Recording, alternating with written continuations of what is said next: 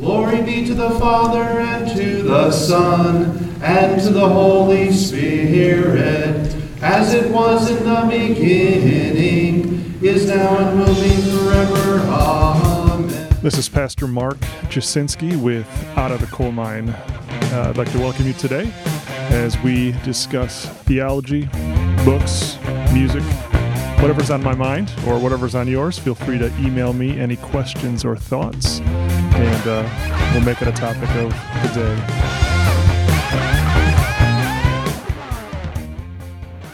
Well, so today we have with us Pastor Brian Nolder. Pastor Brian has been a good friend of mine for over a decade now. It's fun to be able to say that. So I met him pastoring in a small rural town in Iowa, and he was in the nearby town. And and I personally say it's fun to have friends that are smarter than me because it brings me up a notch. And so he's been the one to bring me up a notch on certain theological topics and clearly music topics. And that's what I want to talk about today. We did a little change in our worship this morning for our morning service. Instead of our normal praise songs being led by a worship team, we did the singing of psalms. And I've asked Brian to come into our church to lead us and to teach us a bit of how to sing the psalms. And we've just now concluded the service, and I'm thankful for what you did this morning, Brian. Could you explain a little bit? Well, first introduce yourself, where you're from, what you're doing, and then talk about the importance of psalms and what you presented this morning and maybe what you've been a part of in the past in psalm singing. Well, thanks for having me. My name is Brian Nolder. I'm an ordained minister in another Reformed communion of Reformed Evangelical Churches, and I got to know Pastor Mark when I was pastoring in Pella, Iowa. I'm now teaching at a Christian school, but I'm still involved in some church leadership and doing pulpit supply. But also, I was a music major in college. I've always had a passion for all kinds of music, especially church music, and I'm a music director at my school, Tri-City Christian Academy. In fact, if you go to our YouTube channel, you can see our spring concert just got posted, and there's a lot of psalm singing in there. I wanted to focus on psalmody.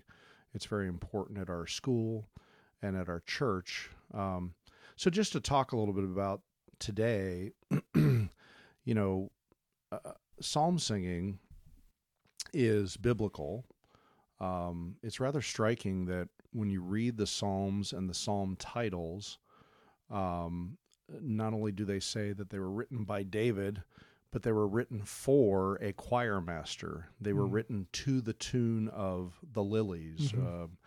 And so there's actual, we don't necessarily know what those musical instructions are, but it makes it very clear that the Psalms are not just meant to be read, they're meant to be sung. And so we're actually doing kind of a disservice to what God intended when we don't sing them. And then beyond that, you have Paul himself explicitly saying in two different books to sing psalms, hymns, and spiritual songs. Now, I don't necessarily believe in what we call exclusive psalmody, but I do believe that we have to have psalmody. In other words, if I had a choice between no psalmody and exclusive psalmody, I would rather have exclusive psalmody because I know those are inspired hymns. I know that those are commanded to be sung by God's people. Now, I also think we should sing good hymns as well.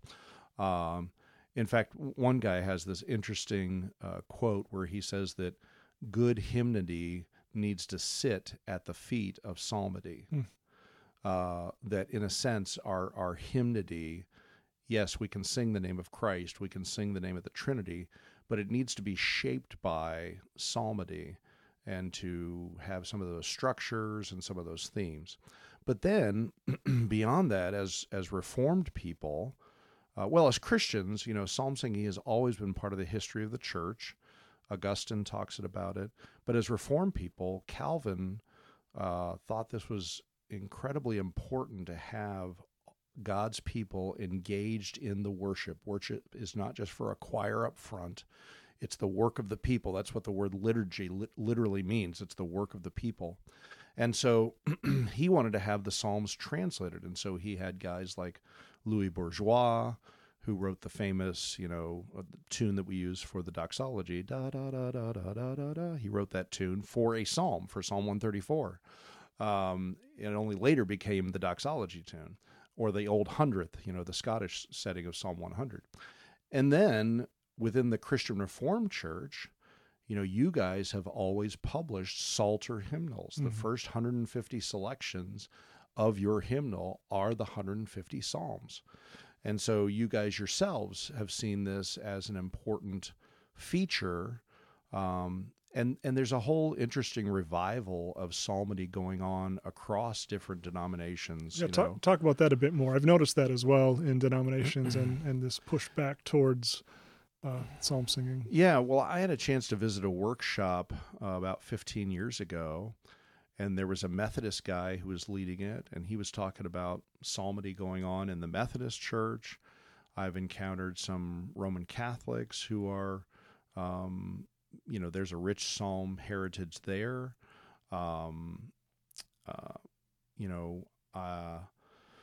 Even Baptists, as they're gaining more appreciation for church history and for more liturgical worship, are incorporating psalm singing.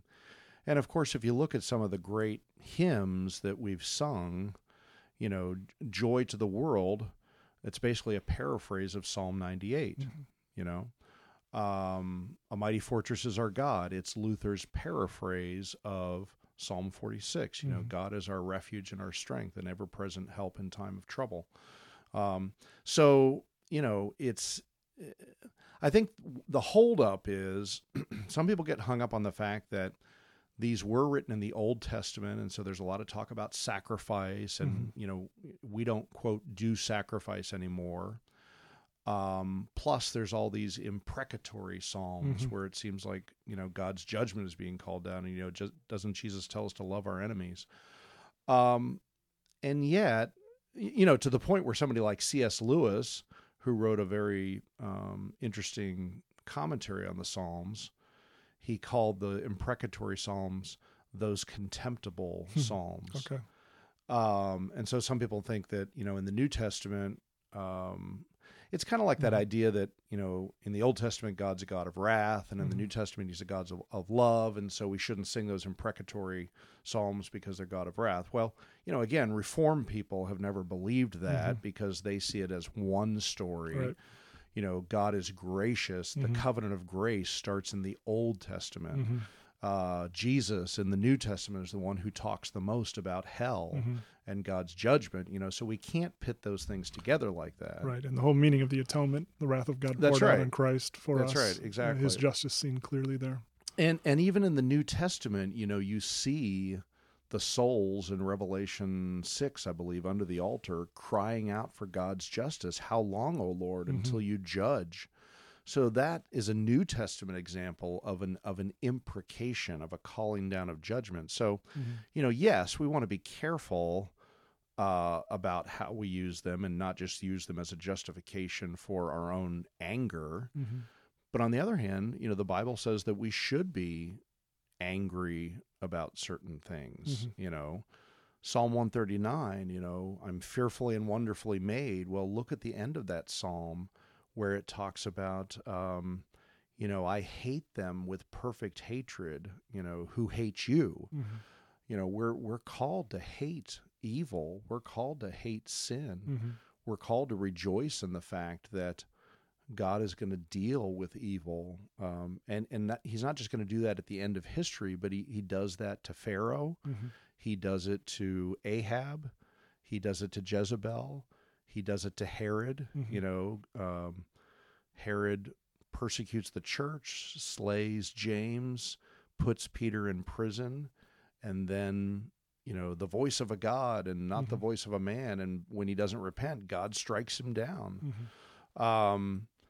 So anyway, this is part of the reasons why we should sing the Psalms. They teach us how to, so you think about the historical books, the Gospels, they tell us the story, the narration of what God is doing in history.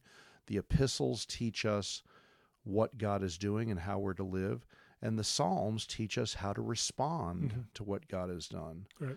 to recite his mighty works, Yeah. to give thanks to him, to give thanks for his mercy, but also to give thanks for his justice and his judgment. So they form us and they shape us. Yeah. You know, John Calvin calls them the mirror of the soul. Martin Luther called the Psalms the Bible in nucha, the Bible, a little Bible, you know, that you can, in a sense, use the Psalms to unfold the entire scriptures. And so it's just important to be shaped by that. And so that's the reason why, you know, faithful church leadership has always put a premium on psalm singing, particularly in the Reformed tradition. Yeah, it is interesting in the times that we live and in God's providence, without knowing the mind of God, having a switch back in many churches to psalm singing as the response to what God has done. And so God seeing fit in this time for his people to respond in such a way. You know, how do we live now? How do we be the church in maybe difficult times and circumstances? And God's like, well, here's the Psalms. You know, here's how you respond. You want to say a little bit about the Psalms that you picked for our church to sing this morning, maybe tied into it being Pentecost Sunday, and you know, why you led us the way you did.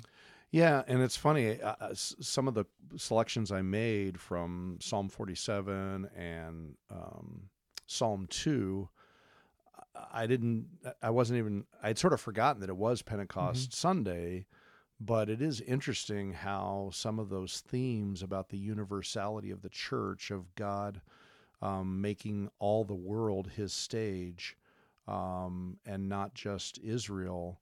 You know, there are many Psalms that, you know, like when you open your Bible, the very center of the Bible is Psalm 117. You know, praise the Lord, all ye lands, you know, all peoples. It's just 2 verses, but it's Pentecost. It's the gospel going to all nations. Anyway, Psalm 47, that's just a really beautiful, the tune for the Scottish psalm there, is really, but it begins, all peoples clap your hands to God in triumph shout. And so it's an invitation, and that's what Pentecost is about. You know, we hear in all these different languages, we hear the mighty acts of God being expounded, Acts 2 verse 8, I believe it is. And so the Psalms are a fulfillment of that as people sing that psalm in English, and they sing that psalm in Chinese, and they sing that psalm in Russian, and they sing that psalm in Arabic.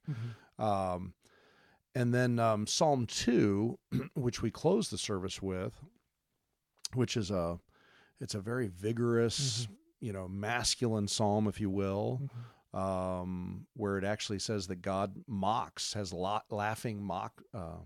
mocking laughter, for, you know, the people who are gathered together against him and against his anointed. You know, they think they can destroy him, but he sits in the heavens and he places his anointed on his holy hill, which of course we find that fulfillment in the ascension, you know, Jesus seated at God's right hand. And it says, you know, the Lord said to me, ask of me, and I will give you the nations as your inheritance. And that's Jesus. You know, he is that son of David who fulfills the promises and to whom God is giving the nations. And that's why, you know, you support things like Wycliffe Bible translators, because we want Jesus's gospel to be in every tribe, tongue, and nation and language. And that's why we support people in India, you know, a nation where there's very little Christian witness and a lot of Hindu persecution going on, not just Muslim persecution, and we kind of forget that. So the Psalms, you know, teach us to say God is going to win. You know, it may look like things are tough, just like when Israel's in Egypt, it looks hopeless, and yet God fulfills his promise, and he comes down and he rescues them, and God is going to win. It looks like our culture's turning against us, and we're moving far away from being a quote-unquote Christian nation, and yet, you know, God is going to win. exploding growth going on in Africa and South America and Asia. Right. And so, yeah, maybe North America is going to go through dark times, and the light will seemingly be snuffed out, but it's growing in all kinds of other places. Well, we appreciate having you here today. I greatly appreciate having you here as a friend I haven't seen in many months. It's good to have you back here. Would you want to close by saying, how can we find you if anyone wants to look into your ministry currently? You want to? Yeah, so I'm at Tri-City Christian Academy, tcca-nh.com, tcca-nh.com. As I said, we also have a YouTube channel there where we have some concerts that I've directed, which feature psalmody as well as other songs. And you can email me through the school website. You can find me on Facebook. And so, yeah, I'd love to hear from people if they have questions about psalmody, hymnody, or just Christian ministry in general. Pastor Brian Nolder, thank you for being with us today. Thank you. God bless.